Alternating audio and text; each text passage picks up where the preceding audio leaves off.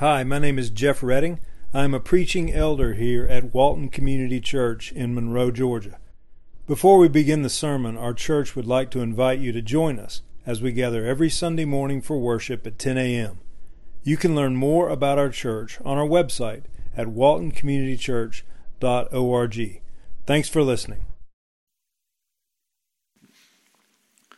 All right, good morning, WCC. It's good to be with you today on this Lord's Day. Daniel, thank you for filling in for Chris today. Keith, it's good to see you on the drums today. It's encouragement to me to see y'all just serving the body of Christ in that way, so thank you for that. Today we're going to continue our study in the book of Galatians. And as I was looking back over my sermons, actually it's been a year and a half now since we started this book. I couldn't believe this is going to be the 11th sermon in this series, but we're moving to the end of this book. We're getting there fast, and we're going to conclude chapter 5 today, Lord willing. We're going verse by verse through this letter by the Apostle Paul, as I'm asked to fill in when I'm needed in the preaching rotation. I'm so thankful to preach God's Word whenever He gives me the opportunity. So please open your Bibles now and to chapter 5 of Galatians and follow along with me either from your Bibles or it'll be on the overhead projector here.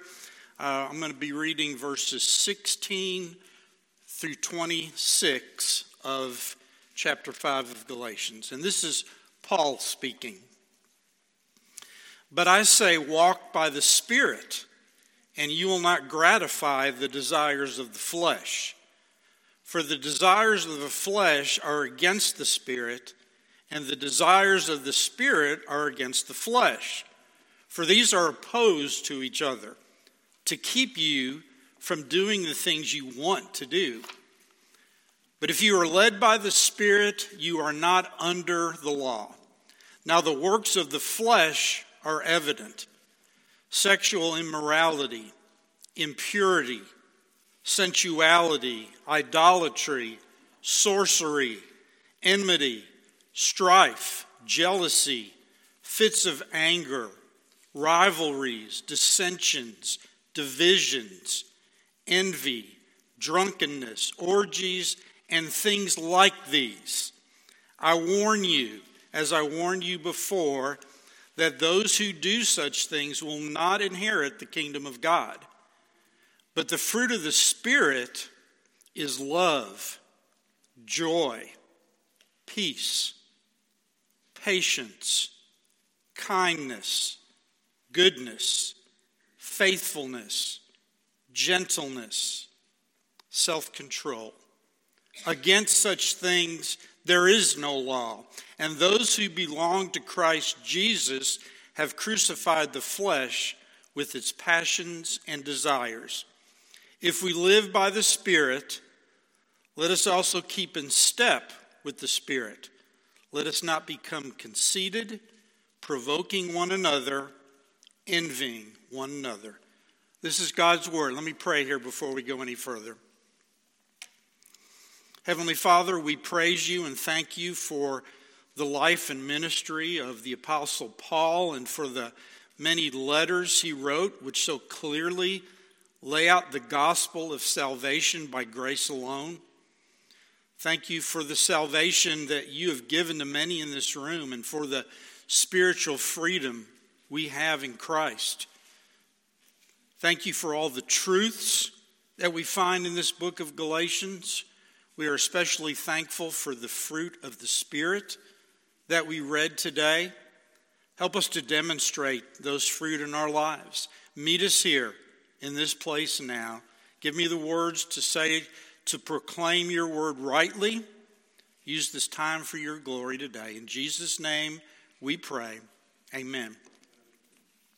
All right, so once again, Tim Keller's book, Galatians for You, has really helped me in my understanding of this book of the New Testament. So I want to give credit where credit is due as we look at these verses together today. In normal religion, most of the time, the motivation for morality is based on some type of fear. We're told what the consequences are for our actions. But in true gospel Christianity, the motivation is less about fear and it's more a dynamic of love. As we saw in my last sermon, in the first half of chapter 5, in verses 13 and 14, Paul stated this, and I think we're going to have a slide for this. Here we go. And this is out of chapter 5. Paul said, "For you were called to freedom, brothers.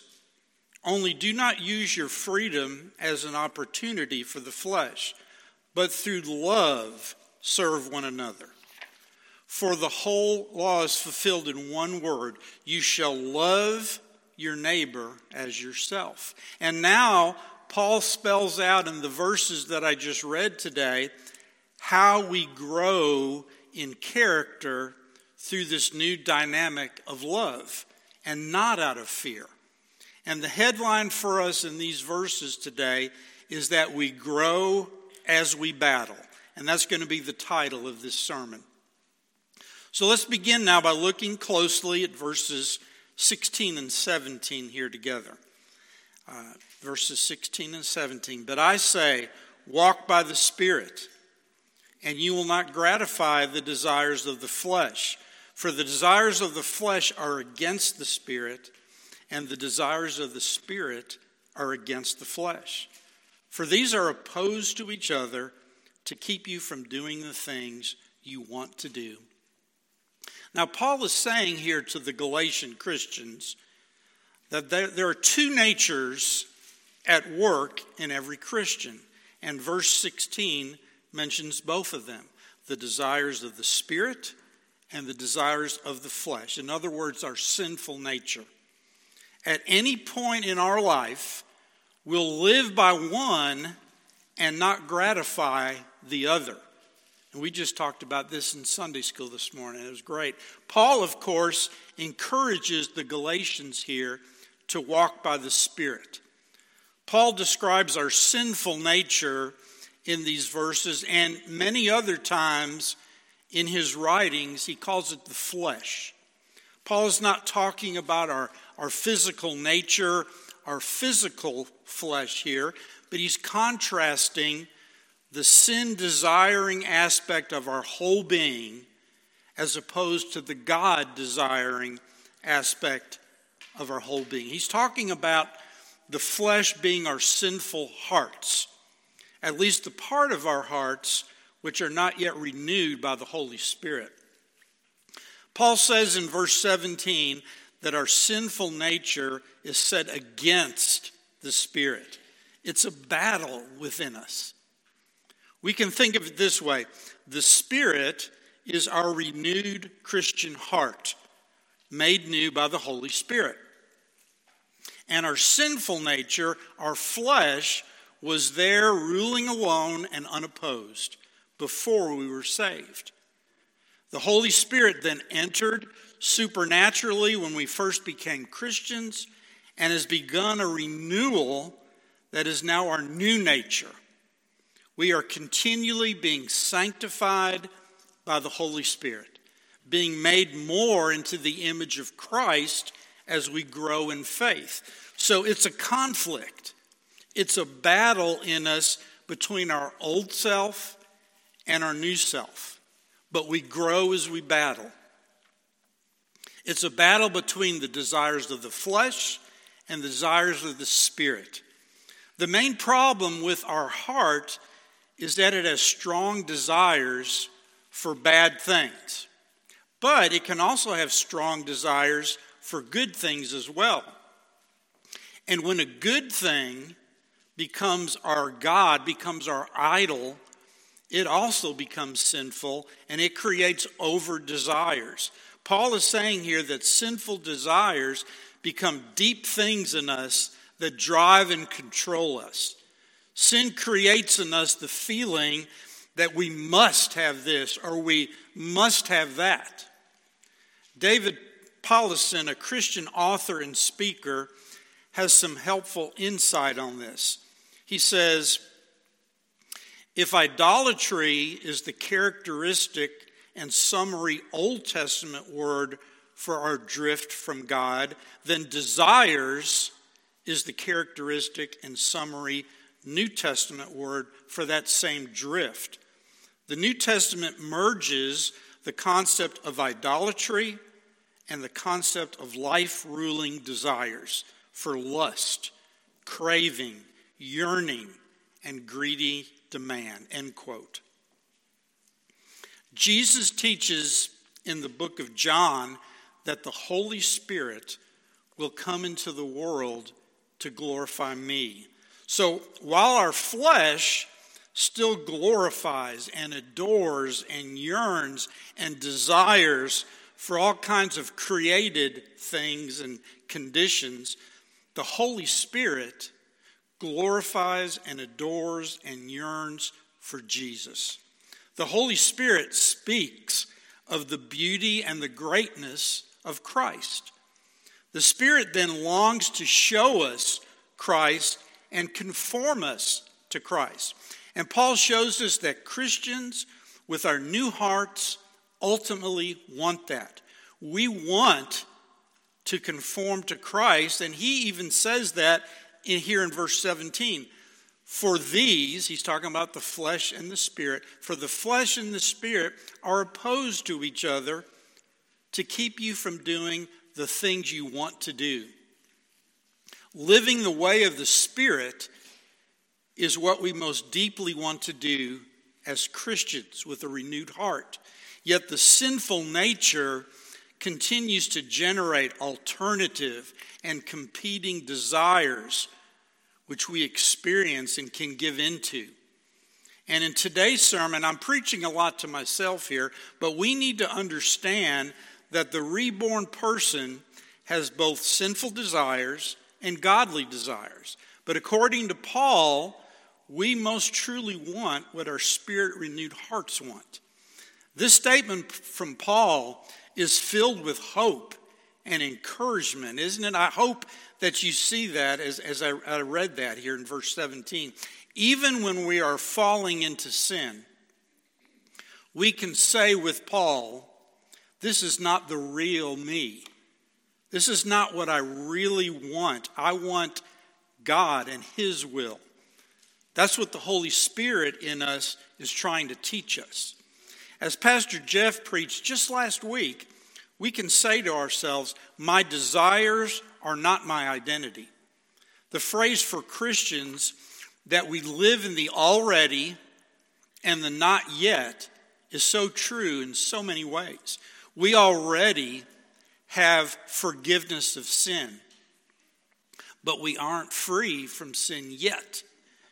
Through faith in Jesus, we already have reconciliation with God, but we aren't with God yet. We already love Jesus, but we haven't seen Him face to face yet. Our citizenship is already in heaven, but our street address is definitely not celestial yet.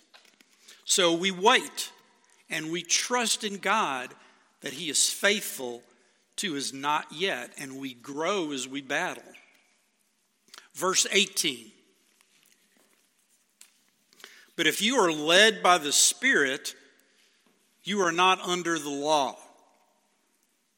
Paul has taught earlier in this book that our sinful nature within us wants to be our own Savior. It rejects the free gift of Christ's righteousness and salvation by grace alone, and it continues to seek its own. After all, the entire book of Galatians has mainly been about Paul saying, you are not saved by works, but only by God's grace, and to not go back under the yoke of the law. So the sin underneath all sins, the motive for our disobedience is always a lack of trust in God's grace, in God's goodness, and it's a desire to protect our own lives through self-salvation, through works, through the law. It is focusing our thoughts on some object that could be in of itself good, but which turns into an idol by which we seek our own salvation or our own worth. For example, we can say to ourselves, I can truly be worthy to God if I'm loved. Or, I can truly be worthy to God if I have a good career. Or, I can truly be worthy to God if my children love me. Or, I can truly be worthy to God if my friends accept me. But eventually, that can create an over-desire for that idol. And then we might lose sight of God's grace in our lives and that our true worth comes from Him alone. And again, as Jeff said last week, we should be saying to God, my identity is in you. That is where our true worth comes from. All right, let's move on now to verses 19 through 21. Now the works of the flesh are evident: sexual immorality, impurity, sensuality, idolatry, sorcery, enmity, strife, jealousy, fits of anger, rivalries, dissensions, divisions, envy, drunkenness, orgies, and things like these. I warn you, as I warned you before, that those who do such things will not inherit the kingdom of God. So here is a list that Paul puts out here. And Paul lists the acts of the sinful heart. Now, it's not an all-inclusive list, as Paul states in verse 21, and things like these. So there are more things that we could add to this list. Notice these works of the flesh are not all actions, but attitudes are just as much over-desires as actions. The first three words on this list have to do with the works of the flesh and sexuality. It mentions sexual immorality. The meaning here is sexuality between unmarried people. Impurity. The meaning here is unnatural sexual practices or relationships.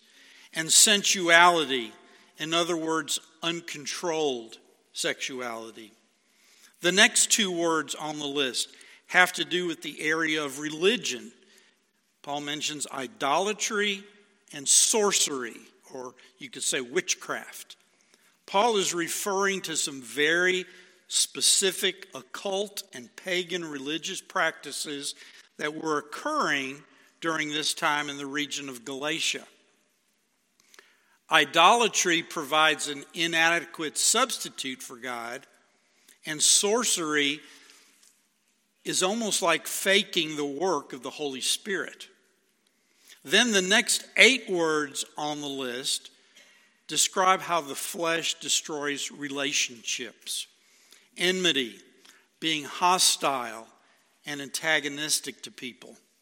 Strife, being argumentative or being someone seeking to pick fights.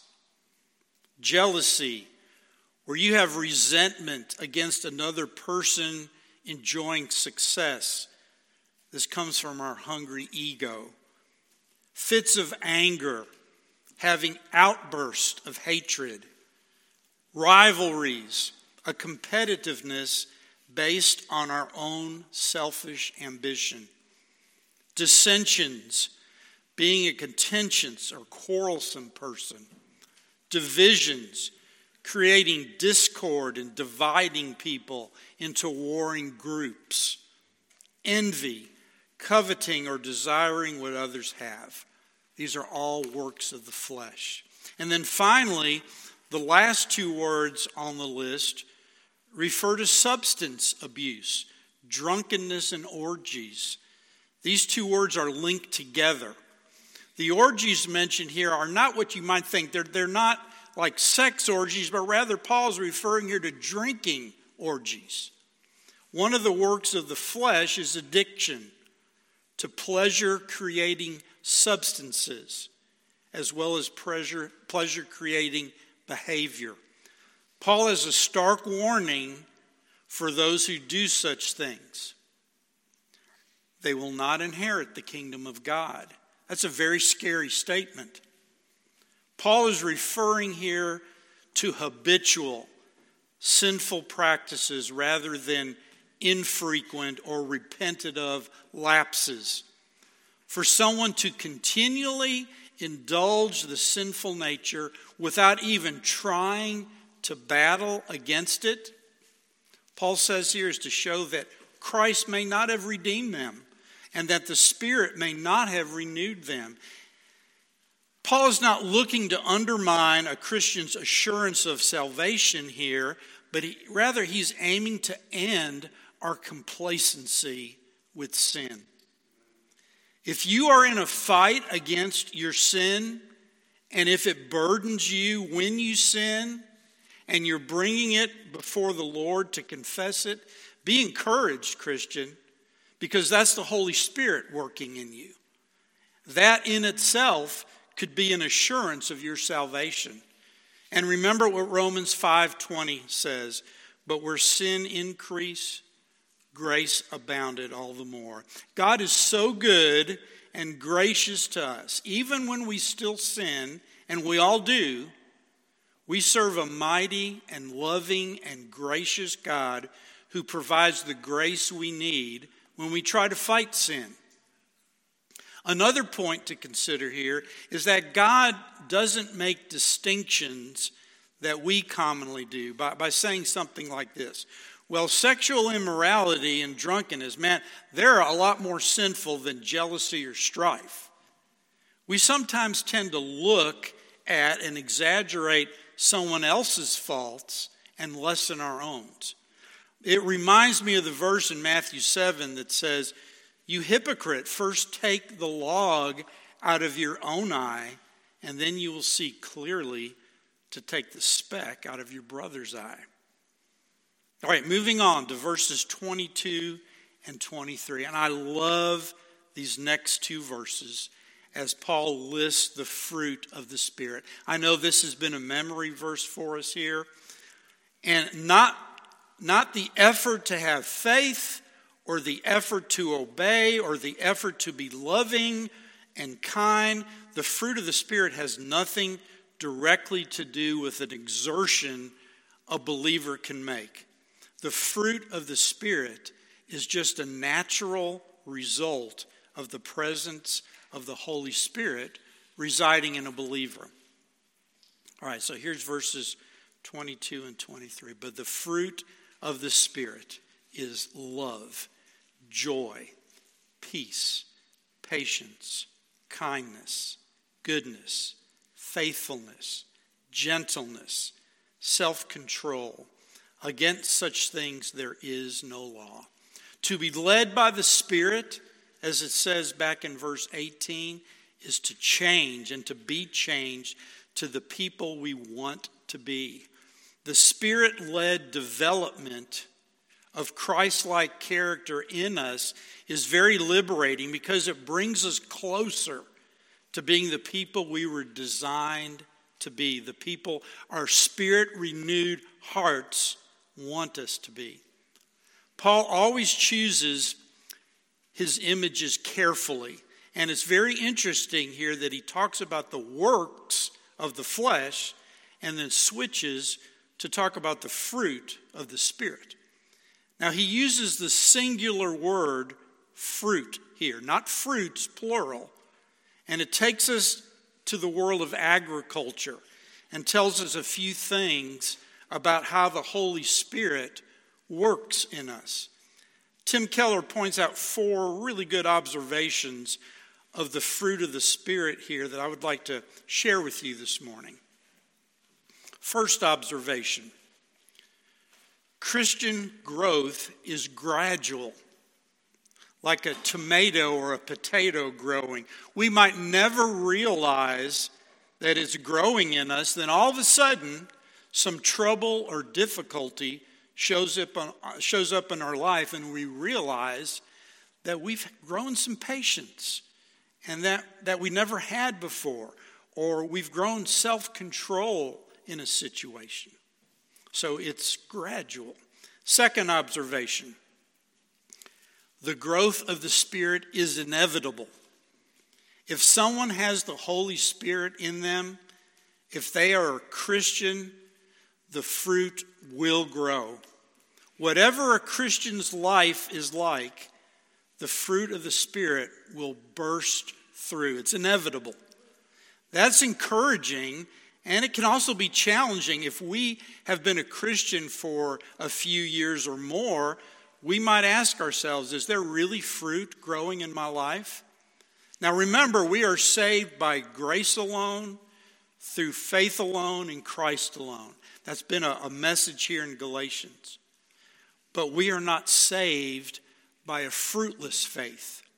A person truly saved will be a person in whom the fruit of the Spirit grows. Third observation, the fruit of the Spirit has internal roots. It's not all about having good traits or good characteristics. It's about a change much deeper than that. It's a change of our hearts. It's the circumcision of our hearts. And it's the internal roots that produce the spiritual fruit, not the other way around. And the fourth and final observation, Christian growth is symmetrical. In other words, it is well proportioned and encompasses all of the fruit listed here. Paul deliberately uses the singular word fruit to describe a whole list of things that grow well proportioned in a spirit-filled person. And from this, we learn a very important point for understanding and discerning the fruit of the Spirit. The real fruit of the Spirit always grow up together. It is symmetrical. They are one. They are singular. Jonathan Edwards put it like this: there is a connection of the graces of Christianity, end quote. That is, you do not get one part of the fruit of the Spirit growing without all of the parts growing. And when you look at the list of fruit, we could notice that we're naturally stronger in some areas than in others. We may notice we have patience, but we might not have much joy yet. But our strengths, apart from the Holy Spirit, are due to just how God made us. But eventually, we should see glimmers that all 9 fruit are there to some degree. It's worth looking briefly at each aspect of the singular fruit of the Spirit. So we're going to start with love, the first characteristic here, the first fruit on the list. Its meaning here refers to serving others for their good and not for our own or for what a person may bring to us. Joy.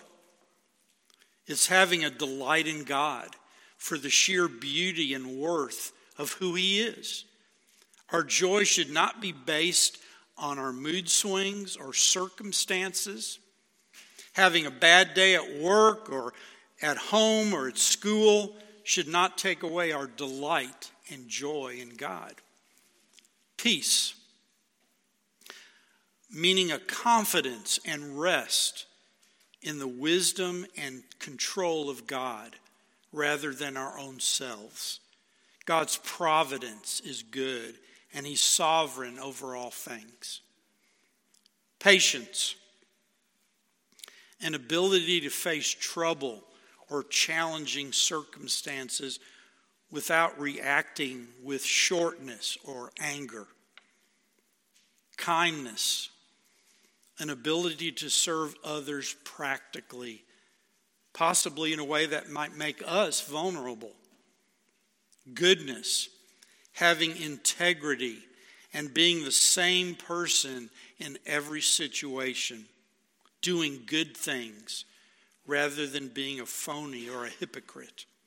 Faithfulness, being loyal, to be reliable and true to your word, being a friend to others in good or bad times. Gentleness, showing a great deal of humility towards others, not being self-absorbed. There's an aspect of kindness here as well. And finally, self-control, not being impulsive, but having constraint, having the ability to pursue the important over what we may consider the urgent.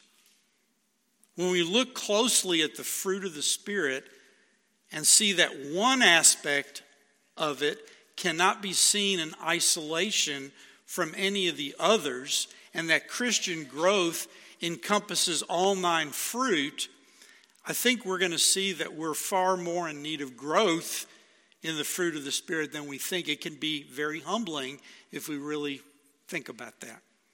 How then can the fruit of the Spirit take root in our hearts and be produced in our lives? Paul immediately supplies the answer right in the next verse. Let's look at verse 24. And those who belong to Christ Jesus have crucified the flesh with its passions and desires. First, we need to remember that we belong to Christ. All that is His is ours. Our approval from the Father rests not on our character or our actions, but on Christ's. Second, because we belong to Christ, we have crucified the flesh. We have crucified our sinful nature with its passion and desires.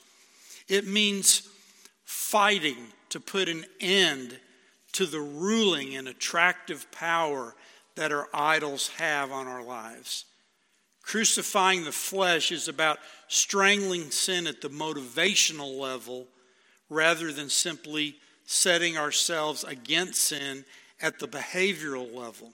We have to ask ourselves not just what we do wrong, but why we do it wrong.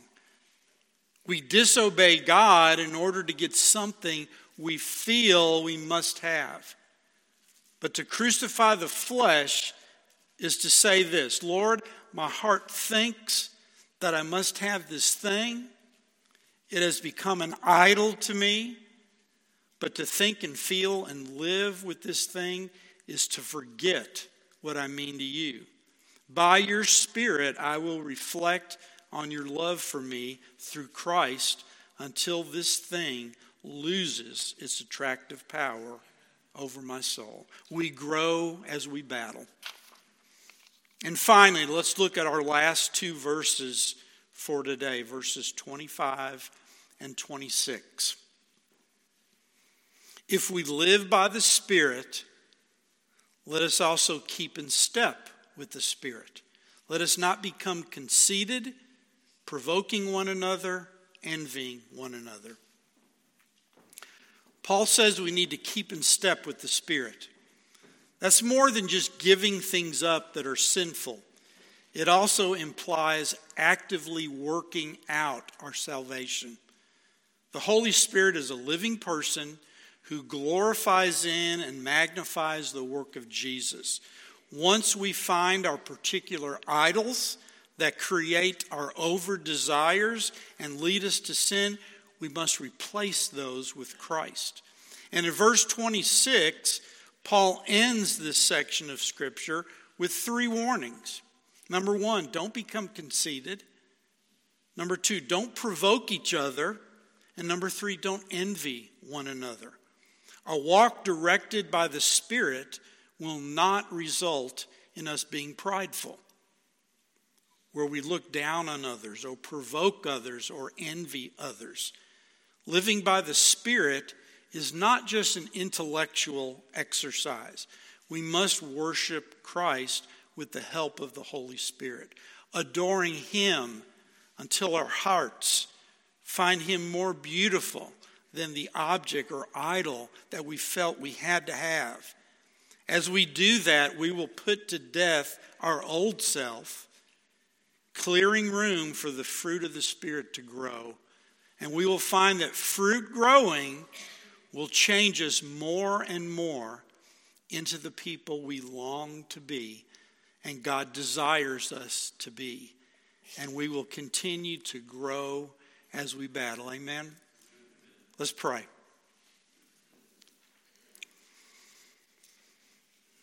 Father, help us to grow to love you more.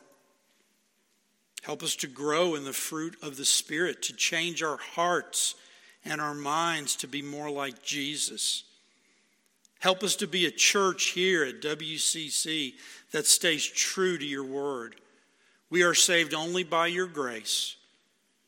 May this be the day of salvation for someone here. Meet us in a special way now as we come to your table. You are mighty and glorious, and we praise you. In Jesus' name we pray. Amen.